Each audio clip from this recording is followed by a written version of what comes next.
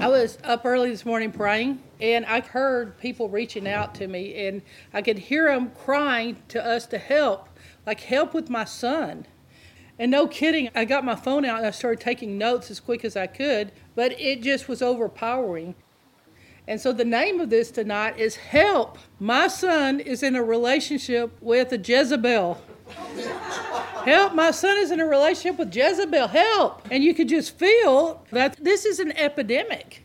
Do something. He's not like my son anymore. He's not acting right. Something's wrong with him. And so we're going to try to handle it all in one night, get it over with, and just be done forever. So that's my goal tonight, so we can just cure this epidemic in one fell swoop. It was just an unbelievable feeling of how many people are desperate. And you just feel when you go talk to them, this is their one heart's cry. So how many men have fallen to the trap of Jezebel? You know, husbands, sons, and we're talking about men in ministry have written books on, you know, a Jezebel coming in on them. But what I'm mainly talking about is about 30-year-old sons that get involved in this. So there could be some men out there relating to this now that will hear this, and they have had a relationship with Jezebel.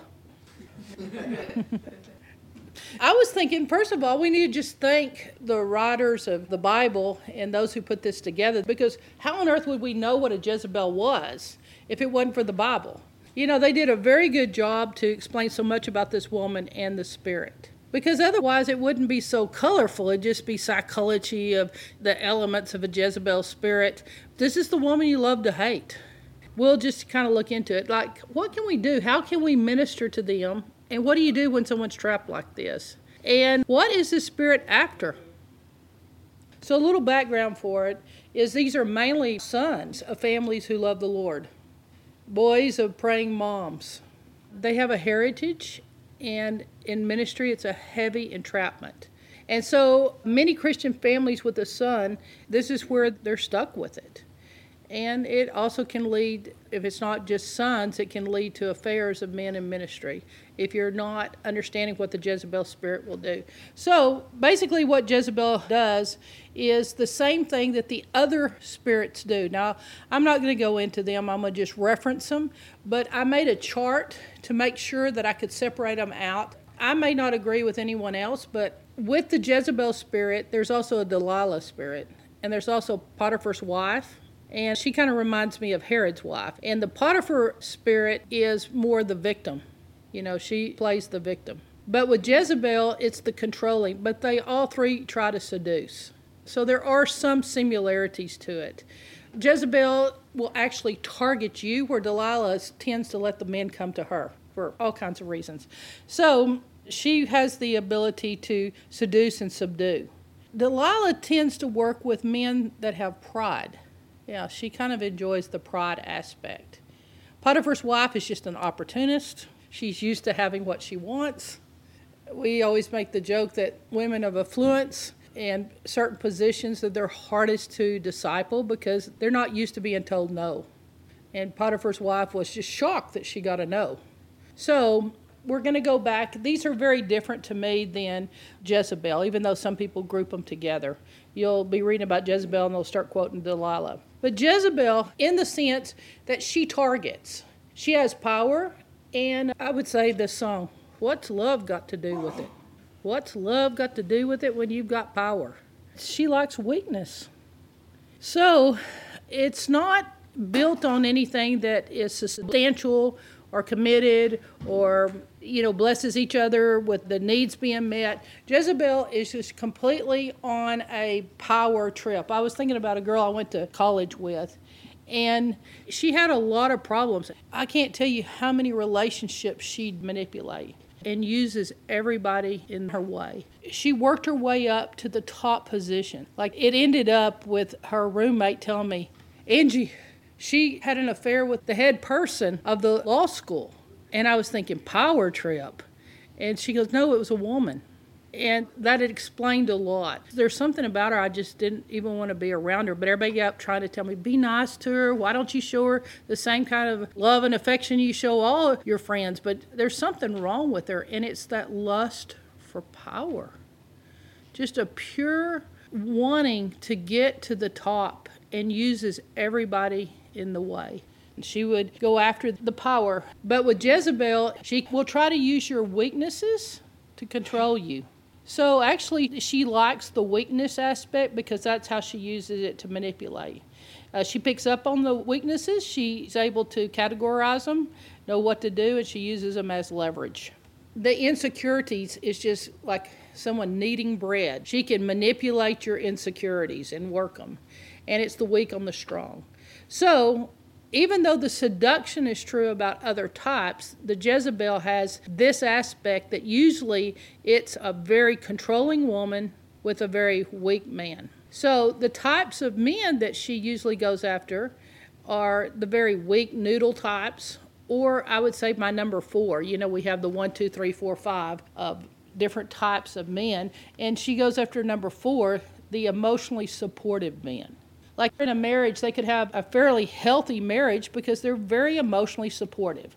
We've talked about it. We call them our Hallmark men.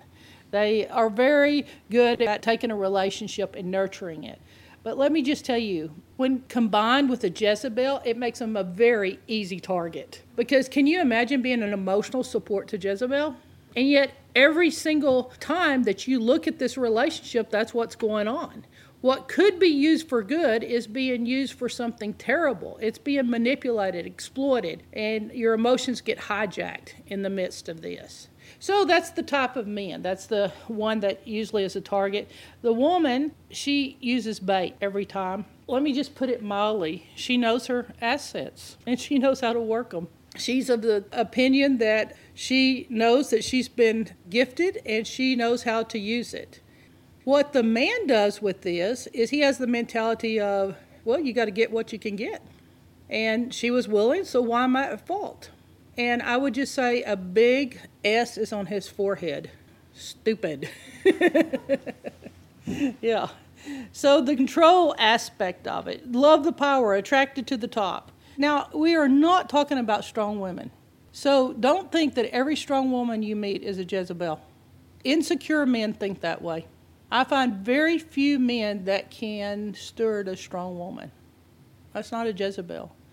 It's controlling, manipulative for selfish reasons is what makes a Jezebel. And I mean, if you show any strength among Christianity, they all scream Jezebel. If you overpower, like with good results, they scream Jezebel. That is not Jezebel. It's the Spirit of God that makes you strong. So this is totally different. This is a complete controller. So they use Christianity basically for their own benefit. That's how you can tell that it's a Jezebel spirit. It's their purposes. And don't think that Jezebels aren't in the church. But what gets the combination in trouble, or how come a man interacts with the Jezebel spirit, is because he starts doing some things that the Bible forbids him from doing. It's just that simple. He gets into some kind of wanting the bait, and he doesn't realize that there's a hook in it. It's called sin. And something starts either in the thought life or actions, and this is what he's telling himself. I can handle fire without getting burned. Like, how could that be fire? How could that be a problem? And pride cometh before the crash and burn. So anyway, this is how it all gets started, and then the deception steps in because he spiritualizes it. At this point, he becomes so spiritual with his Jezebel relationship. He tells himself, I'm helping her. God's helping me help this poor woman. You know, like she'd go crazy without me. She might kill herself. And so now he's made a spiritual reason to be in a place of disobedience. So the deception starts really small, but it grows immensely. And the S gets bigger on the forehead. So I'm going to give you some things that your mother probably tried to teach you as a young child, and that's Proverbs. Proverbs would cure this. Like Proverbs is the easiest answer, and I'm going to just let you write these down, but Proverbs 5:3-23. I'm inviting you to read this. This is a man-to-man warning. So you want a man speaking into your life? It's right here. Proverbs 5. A man is warning you, don't do this. Proverbs 6:23-35. A good parent is telling you, don't do this. They're warning you. Proverbs 7:4-27. The scripture is warning you. A youth seduced ruins your youth. Like, you want to throw your childhood away? Do this. Proverbs 9:13 through 18. This one's fun. Lady Wisdom calls out, and she has a rival. And her rival is the silly woman who calls out in the streets. It's very unique to see this. So we have 20 verses in the first one, 11 verses, 23 verses, and 5 verses. They're all for you to read every morning. Remember why Proverbs is wonderful? There's one proverb for every day of the month. And it says if you read them, you get wiser. The W replaces the S on your head. People go, you are such a wise young man. Who taught you this? It's your Proverbs a day. Remember, it says it's like medicine to you. So Proverbs is a teacher to you. It gives you wisdom. It's amazing to think that the ancient writers, inspired by the Holy Spirit, can give you wisdom for the problem of the little chick on the street. So this is what Proverbs is made for young men. I would tell young men, you have to read Proverbs. And then it moves into how Jezebel makes her first moves. Now, we talked about last week or a few weeks ago about how a man is supposed to make his moves and how hard you work up to the yawning, stretching, getting your arm for the first time around someone, the hand holding. A man, he remembers how hard it is to go from just acting nonchalant, such a great French word, to say that he actually begins to make his moves. Now, Jezebel, she makes her move. She spots her man. She starts in after him. She goes after the guy that has false obligation. She gets him in this trap of, he's the one that'll say, I'm sorry, I'm sorry, I'm sorry, I'm sorry, I'm sorry, I'm sorry. If you listen to him, he's constantly apologizing. She has him over a barrel.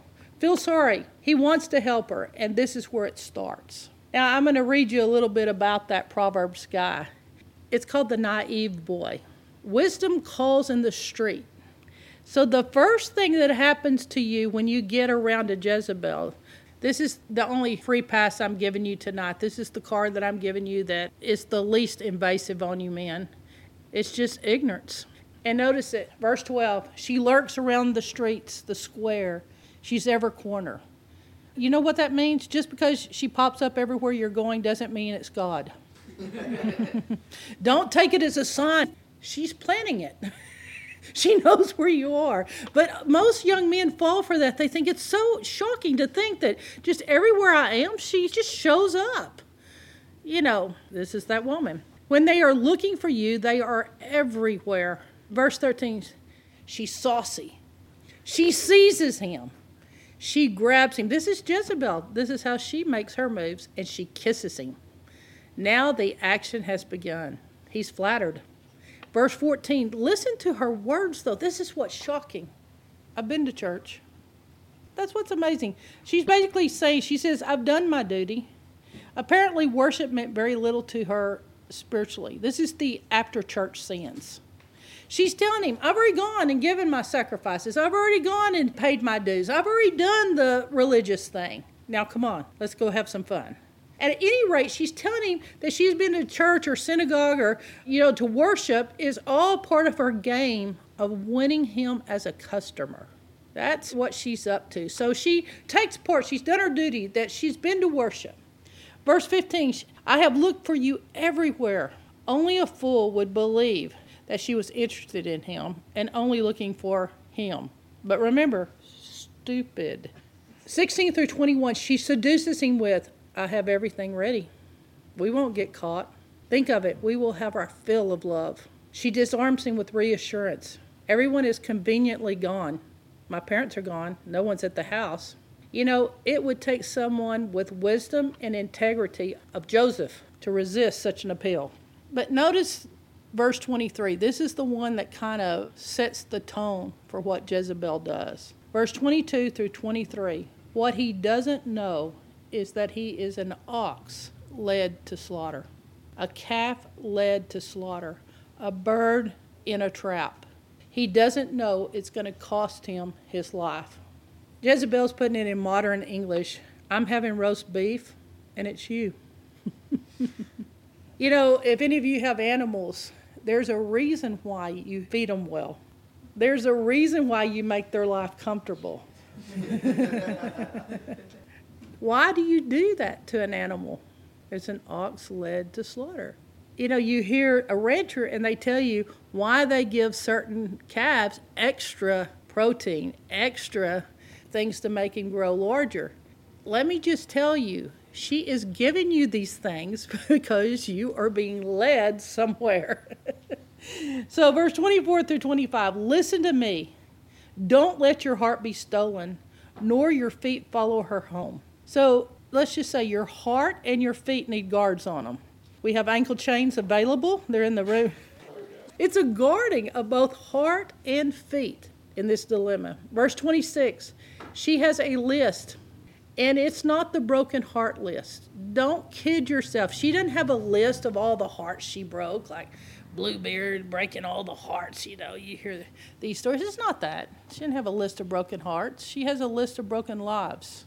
She has a trail of this. It's not goodness and mercy that follows her. She has been the death of many. Dead men's bones lie in her backyard. If this is not colorful enough already, I told you you're going to love Proverbs. Verse 27, I'm just giving you a little taste. Her house, listen to this. What is her address? I mean, where does Proverbs tell you that she lives? Her house is on the way to hell. And every step is a step down towards death. May God add his richest blessings to the reading of Scripture. We should have stood for this one. Guys, where are you on Jezebel's steps? You may be at the top and you are just in ignorance. But there is a step down. You must write this. A man's life is not destroyed in an instant, but gradually, step by step. So, love's not what's motivating, it's power. And what's odd about this is what gets her in trouble. She wants power, and she doesn't care what source she gets it from. That's why she's been in church. She doesn't care the source, it's God or the enemy. Either one gives her power. And by capturing you, there's a certain amount of power that comes with it. You know, I hate to tell this story, but I must. Everybody's told about the revival that happened in Central Texas. And they have a lot to say about it. And it's written up in books and lots of prophecies, and everybody tells about that great night of revival. It was actually started by a crossliner. And she gets up on stage, and we have Mr., and he's famous, and he helps you to experience God. He helps you to have the deep things of God. But he wasn't really prepared for this particular one that gets up on stage. She gets up there, she has a confession list she's going down. This is what was the dead ringer. This is what, it's made this written up in every revival book in the country. It's because she confessed that she knew that when she wore clothes that were a little revealing, or because of the clothes that she wore, it gave her power. Because it gives me power over men. And she said, I enjoy the power. And I just wanted to confess it. The men were stunned. They couldn't believe it. They had never heard such things. They were shocked at such an admission. They were so vulnerable. She had been so vulnerable up there, telling her heartfelt secret that she did it on purpose. They thought it was an accident. They thought it was because they were so good looking. They thought the little flash, the little lack of something in special areas. They thought it was because they were special. The S stands for stupid. You're not special. She had told her S secret. She did it on purpose. And she was the leading in the Bible department. She was beautiful. She was sweet. And she admitted such a thing. I'm telling you, at that point, the audience was stunned. I was appalled. I was thinking about my discipleship. Here she is with the mic, and she has done such a good job. After this, everybody being stunned kind of wears off. Then what happens is everyone else has to get up and confess their sins. So the altar became full of all the men confessing that it had worked. And then And so truly, as the men write this up, this was revival. And it happened right over here in chapel, and I bore witness with my own eyes, and that's what happened. And so now I know that according to their definition of revival, we have it every week at Crosslines. Amen. I've even had lawyers tell me, why do you let these kids confess? It's lawsuits. Just hold them back. Women don't go to jail for this. Men do. Jezebel. So, Proverbs 6. You do something so that your life is wrecked. That's the goal. Something happens so that you wreck your life. You get off the path and you never get into the flow of God. You lose that time with the Lord. Let me just say that it's not good looks, it's vanity. In 2 Kings 9 through 30, this Jezebel lady is old. She knows they're coming for her. But guess what she does? Even for her death, she painted her eyelids and fixed her hair and sat in the window. I was reading about a Hollywood star, and before she ended it all, she got her hair done, she put on her best lingerie, she fixed her face, and she laid there because she wanted to be found in her most regal position. They said she's like a queen. And so this is what we're dealing with. It is a complete captivation of self. When we've talked about self being a problem, this is it. It's forever embedded. So just like Jezebel is forever famous, so is my sweet darling who got up there and decided to publicly tell. All right, so Jezebel at this point has somewhere she's trying to drag you. I think you heard it in Proverbs, but in Revelations 2:20 through 22, it says that Jezebel has a bed, and she is moving you towards it. Because that is when the mixture, the soul tie, witchcraft, it all mixes together, and you have S across your head. You don't realize something's going on up here. You're not thinking. Remember I said your emotions. You are not thinking. You have completely quit thinking as she leads you here. The guy knows it's wrong. He knows he needs to get out of it. But this is what happens. They get caught up in this. And as it begins to take a toll on their life, it begins to be a habit. You look at it, remember it's step by step by step by step. That knowing that you need to get out of it, at the same time, they're thinking about marrying her. And that is what is the most shocking of all this. You can know that it's not right. You can know there's something really wrong with her. You can know she doesn't remind you of your mother. You can know that there's a reason why your sister can't stand her. You can know why everyone hates her, but there's still something in it where you know that she's doing you in. You know that everything she's doing to you is to trap you, but you still at the same time will make a case with me and tell me I'm going to marry her. That's a dilemma. I mean, you've changed from having two emotions of I must get away, like I'm being led to slaughter, but at the same time, you're thinking about putting a ring on it. Yeah. I can't tell you how many times we've sat down and we start making that crack or making that split with the person between this Jezebel and themselves, because that's what's happened. That's how come it merges, is right here, that the bait has taken effect. But within sentences of each other, they will tell you that they knew that she was wrong, and at the same time, they're going to marry her. Every one of them. I don't know what it is, but both thoughts make sense to them. Both thoughts are completely a part of what they think is the smartest thing for them to do. So then we're moving into what takes place after this, being invited to the bed, where it talks about the immorality, the sexual part of it. That next is Jezebel's sorceries. What's inside of her is more than just a person. She's got some evil going on in there. And, you know, you can read in the Bible at different places, and it says because of Jezebel and her witchcrafts.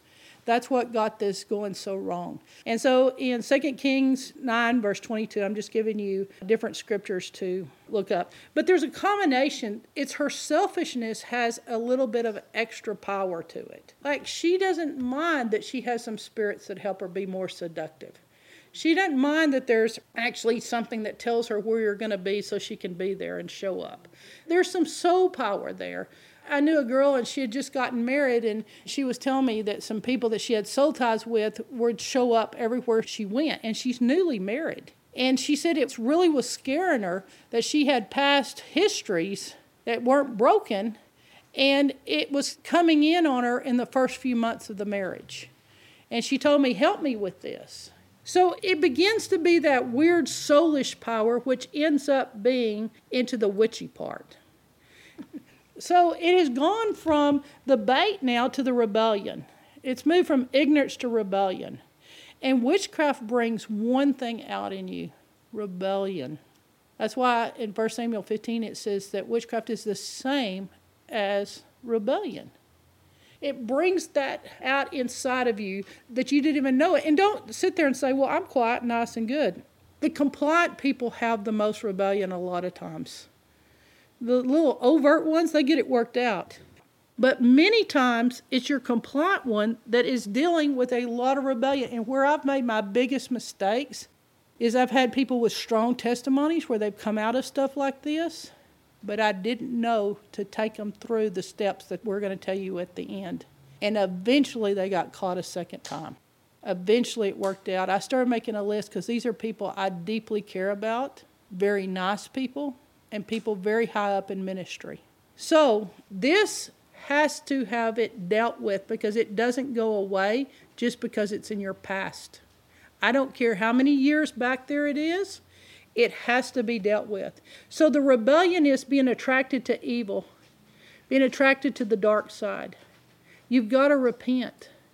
It's like, I don't know why some people they're like, I'm just attracted to the dark stuff. And some people literally have come to Jesus, but they still are telling us, I'm attracted to what's dark. And that's because it hasn't broken off. So this is where the bizarre stuff starts happening, and you can't get it to stop because it's not in your control. Remember, you've reached out to another power source, and he's more than willing to oblige you because he has one thing to do to your life. He wants to steal and to kill and really make it twisted to destroy you. That's why, as humans, I'm not trying to give you a rough list. I'm just telling you there is a power source that is very dark and very evil, and it's more evil than you can even imagine. At this point, when you've dealt with the sorceries, you're going to start what we're going to call starting the dive for the bottom, because it's going to move pretty fast now. And this is where they start twisting your words. It's in the communication department. You remember all that flawless communication you were having in the beginning where we're singing the same love song? At this point, your words are being twisted. You find yourself fighting. You find yourself arguing a lot. You find yourself as being misquoted. All right, so the twisting and the communication, you're constantly going, but you said this, and the other person's saying, I never said that. And it's the beginning, it's that alligator roll that takes you down to the bottom. And you've got to watch here because this is where it starts hitting. And you realize now that you're trapped in the jaws. You're in the clutches. And you think, oh, it's all my fault. And if you're Delilah with Samson at this point, you're handed over to the torturers. You're handed to someone else if you're in Delilah's hand. But if you're in Jezebel's hand, oh, she's the punishment herself. When a woman causes the downfall of a man, the wisdom of the relationship has been perverted. What's happened is his Christianity is being used against him. He's nice, and so she exploits that. She knows that he's nice. That's why she got him. So she starts saying, you hurt me, or when you said this, you hurt me, and you're not taking your responsibility. And it begins the power and the victim thing. She uses what makes him good against him. And all he keeps saying is, but I'm a good man. How could this happen to me? Remember? S.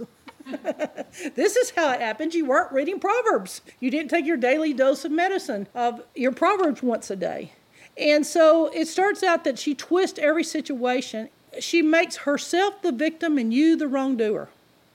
That's how it's going to go down every time. Twist every situation. And you can only apologize for so many of them. But then you just get to where you just say, I'm sorry, I'm sorry, I'm sorry. You don't even try because you can't win in this situation. And so you're the wrongdoer. He said something wrong. He twisting it. He did something, accusing, blame, and it starts this. This is not a lesson against men that are out there that are bad. They're doing all these things, and we could tell the opposite story. But right now, I'm just trying to undumb Christian men. Just really, it's the undumbing. Because a lot of it is we've done that feminism thing where we demasculinize men. That's what she's taking it to. She's like, it's little boys. What do you do to little boys? Little boys are going to grow up into this thing called men. But what do? We can't control them. Let's put them on Ritalin. Let's make them sit in their chair. Let's make all the schooling just be completely opposite than how a guy learns. And we've done something to our society where we made city boys, then it becomes stupid. Yeah, they get the stupid. And then what you'll find at this point is you realize I'm miserable. But you still have the idea I'm going to marry her. I mean, just because you're totally miserable and you feel like death warmed over as leftovers, that doesn't mean you're not planning on marrying her. You're just miserable, like you've never been. You're compromised. And they probably have gotten you to do something you're ashamed of that you regret. So when you have a strong controller or manipulator around you, a slanderer in there, this is where the strength of a real woman helps you because she'll tell you the truth and you won't like it. This one is smooth words, and they're honey in the mouth and they're bitter to the stomach. What an abuser does, they stomp down any strength around them to maintain their position on the top. So in healthy relationships, genders have strength to them. There's strength in the role of men and women, children and adults. There's strength in them. Roles done right bring strength. Working out your strength. Someone doing their responsibilities. But even though you look at what's happening here with the Jezebel, you're going to say in Genesis, a woman was made to give support to a man and to help bring out his best. Jezebel's not a good helper. I'm just saying you can know it's not healthy. So, Jezebel has become the pursuer, goes for the top, and the guy is no longer the one pursuing.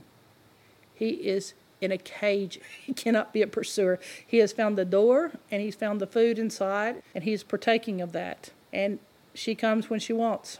Jezebel doesn't let you out of her sight. Not really.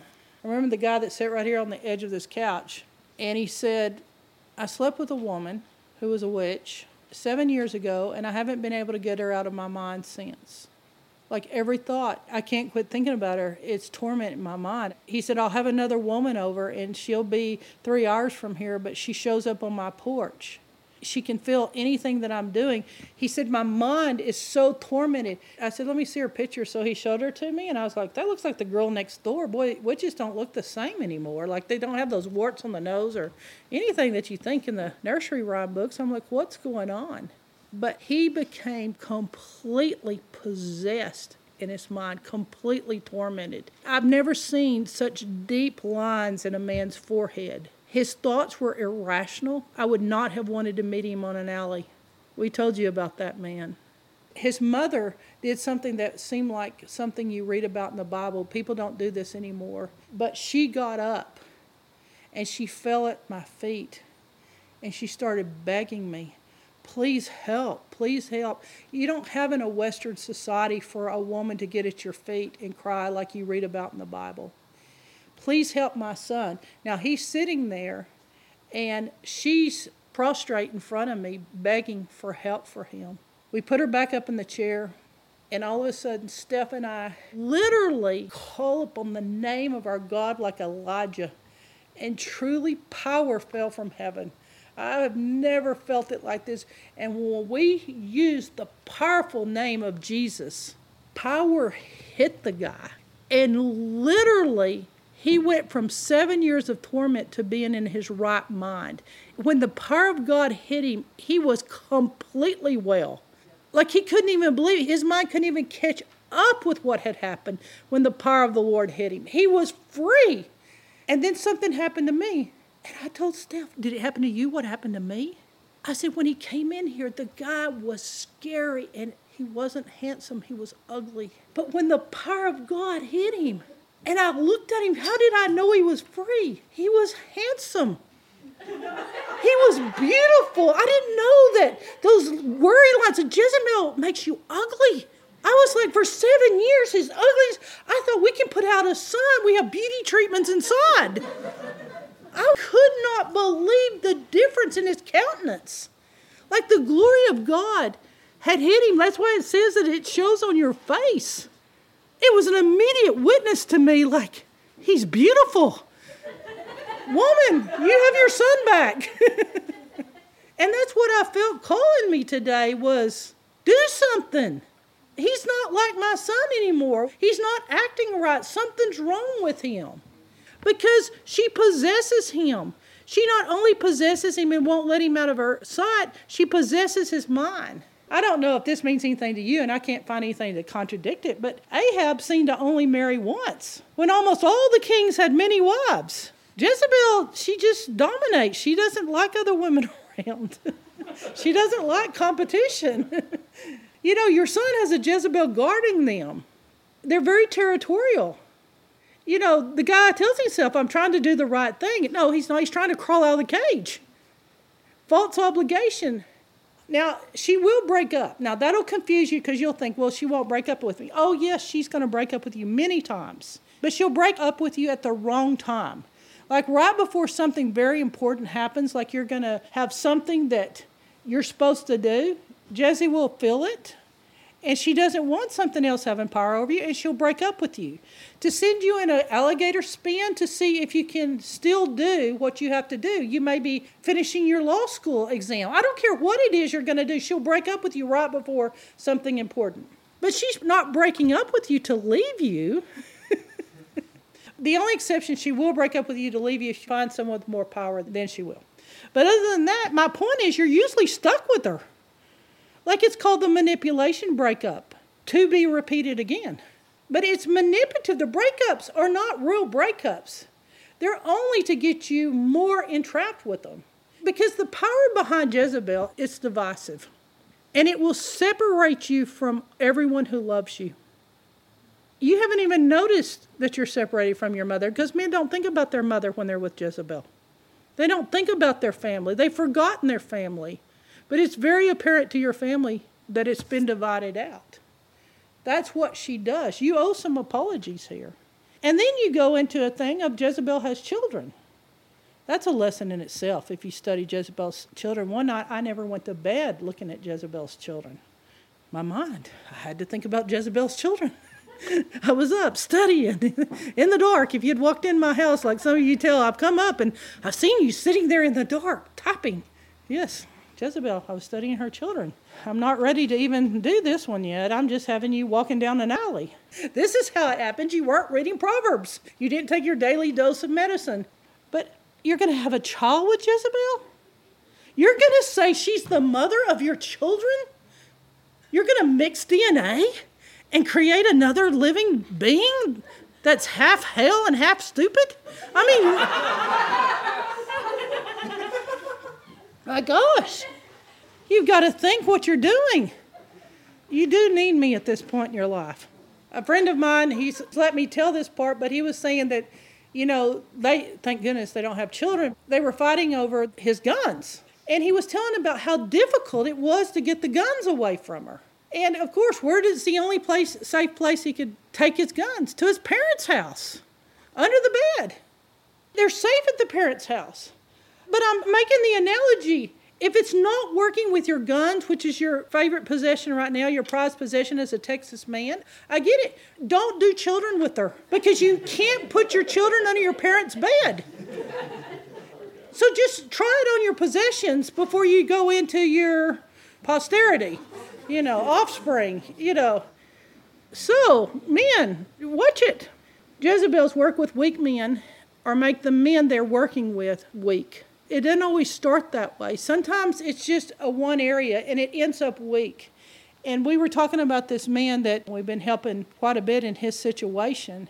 But because he's a young Christian, he doesn't trust himself. He's very powerful in the business world. But when it comes to Christianity, he's a baby.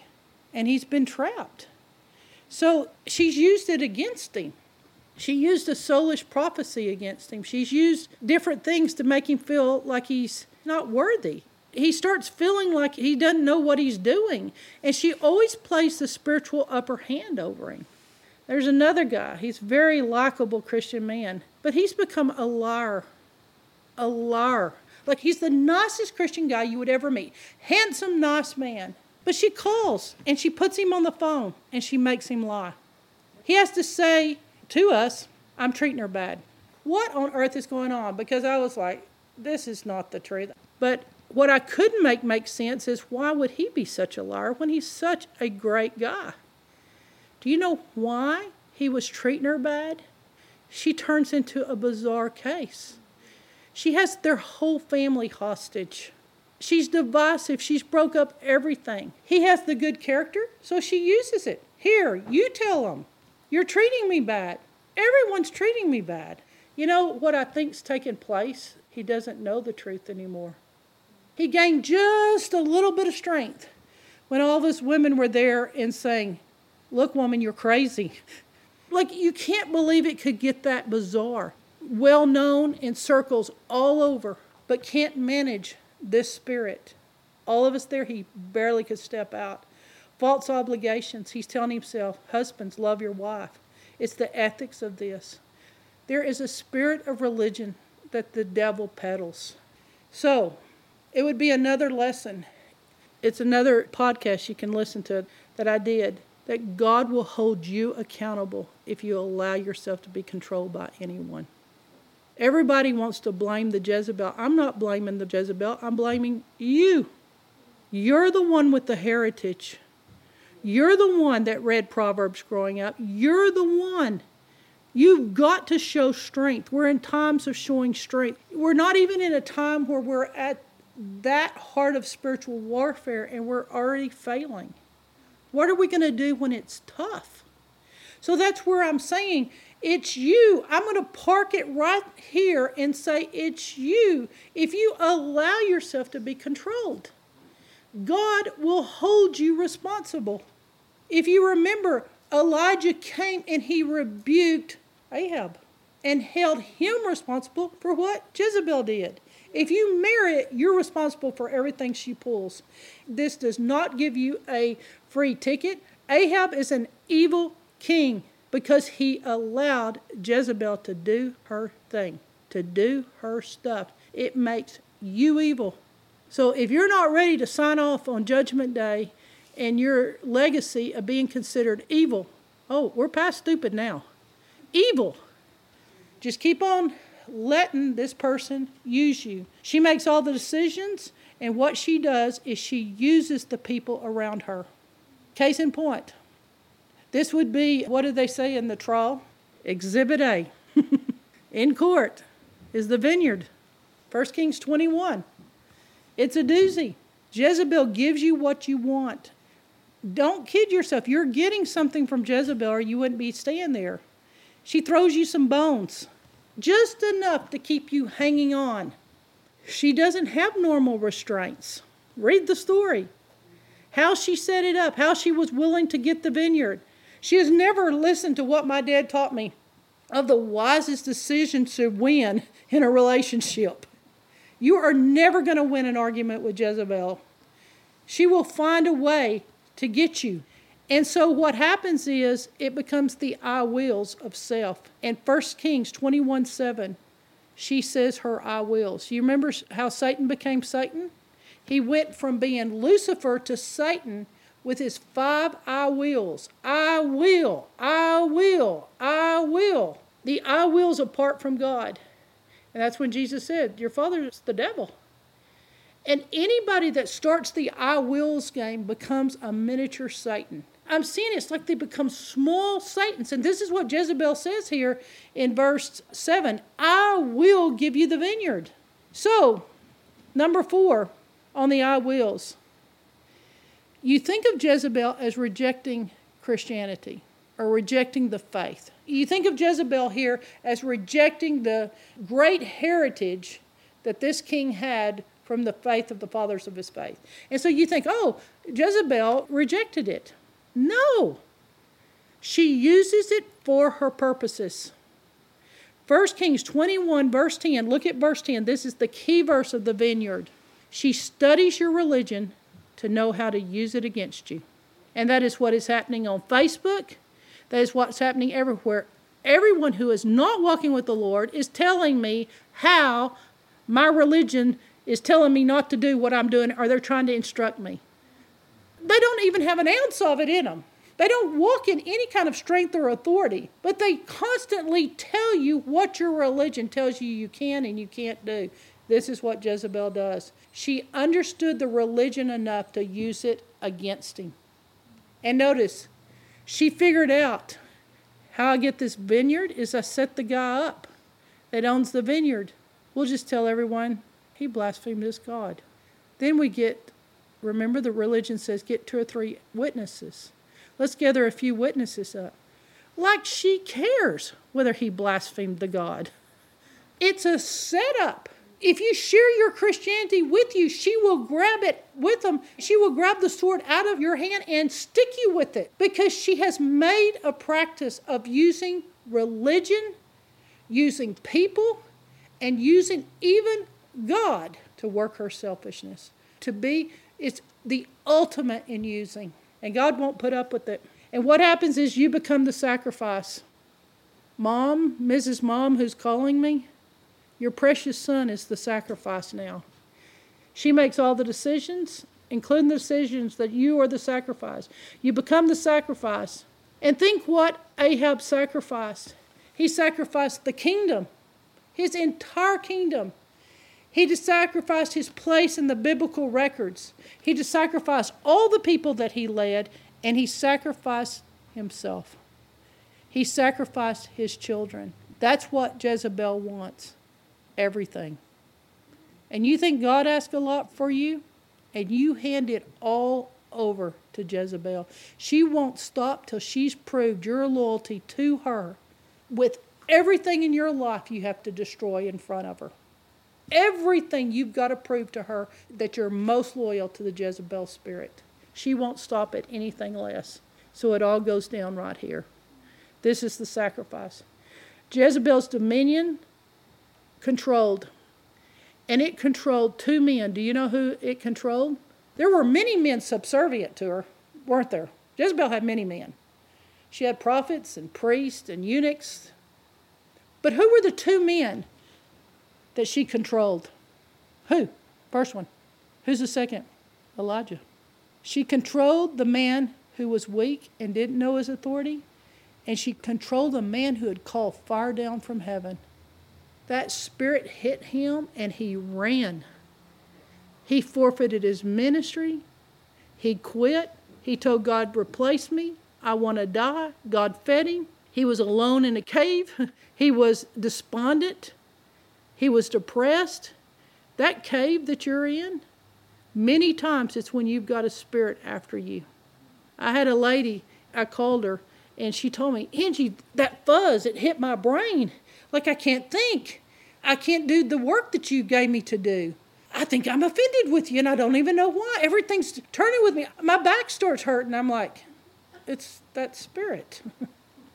Elijah was done, and Elijah was the one, and it was not Elijah that was able to do this, but Elisha was the one who commanded her demise, not Elijah. He literally got under the feet of her.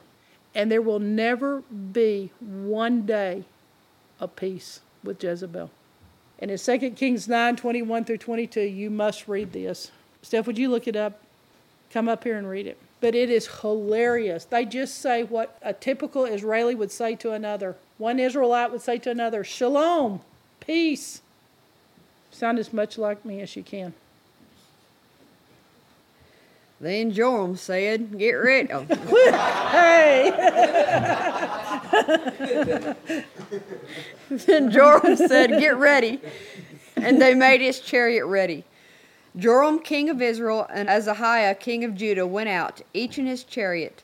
And they went out to meet Jehu and found him in the property of Naboth the Jezreelite. Guy with the vineyard. When Joram saw Jehu, he said, is it peace, Jehu? And he answered, what peace, so long as the harlotries of your mother Jezebel and her witchcrafts are so many? And that's what I have to say. What peace will you have with Jezebel? So, to death do you part. Jezebel won't leave you. She will stay with you for life. She is a parasite. She is using your authority, Ahab. She wants your kingship. She likes your ring and your credit card. She needs your authority and power. It's the lifeblood in the tick. It's what makes her live. So Ahab died. Usually Ahab dies long before Jezebel. And it can be the most horrible thing you can imagine. I started to name you some, but I didn't want to depress you at the end of the Bible study. You can't imagine how the Ahabs can die. Some of them try to get back at the Jezebel right at the end and try to make her hurt. I have a gruesome story I'll tell you sometime late at night. But Jezebel's death, they do a lot of damage, and it goes down the generational line. So how do you get free? Well, let's give you the first step. S. It's very simple to get free. How do you get yourself out? Well, you can't unless you want out. People who love you can want you out, but that doesn't get you out. So if you had one of these in your past, or if you've done any of this, the damage doesn't go away. These things must be faced head on. And we really didn't know what to do. We just thought when someone quit doing it, that was enough. Like, hallelujah, you're free. Give your testimony. Great. But it doesn't go away until you do what Steph did. We were discipling the girl who came out of witchcraft, the one that first tried to kill us with the gun, then the knife, that one. And Steph told her, you've got to renounce Eric. I can't. I love him. I can't renounce him. It would be that night she'd come with the knife for Steph. And the reason why was not only soulish attraction, but she had one of those extreme things going on where he was her dominant. They were in all that crazy, perverted BDSM. They were in all that kind of thing, and he truly was her dominant. And if ever somebody had to be renounced, it's your dominant. Jezebel has been your dominant. You have to renounce her. You've got to break that agreement. Every place that you made an agreement, you've got to break it. You've got to break your agreements. You've agreed on the wrong thing. And so everything that's witchy and evil and all that stuff, it pulls you down the steps. You can't pull them up the steps, Wyatt. It only goes down. Renounce, renounce, renounce, renounce, renounce, renounce. You say, well, my gosh, I did it 3 times. How many times did you make agreements? It may take you 3 months of renouncing. You want it over in 3 renouncings when you sat there and without caring what God said or answering it with scriptures or doing anything, you just made agreements. Then you break the soul tie. There's so much selfishness out there. It's causing so many of these type relationships, and it's on both sides. There's selfishness in both. So the soul ties. Eventually you know that something's wrong in the relationship. And when you suddenly know something's wrong, that is the crack. That is what has to crack open in your thoughts. This is your path to freedom. This is how you get out. The minute you know that something's wrong, that suddenly you know you can get help.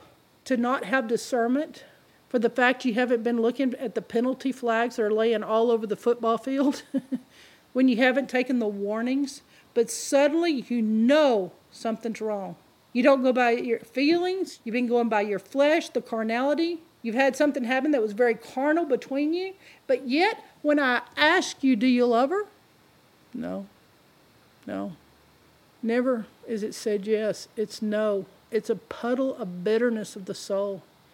At first, you've made an agreement to help them. You don't know you're deceived. And you have people that tell you the truth. You have people around you that need to help you that will tell you the truth, to tell you you are deceived. Because you are so deceived, you do not even realize that what you're doing is wrong. And it's the crack when you realize it's wrong, it's when you start getting well. Because at first, you don't know it's wrong. Why do you not know it's wrong? Because you're deceived. The soul tie, you don't know it's wrong until the crack takes place in there. And so with the renouncing is the repentance.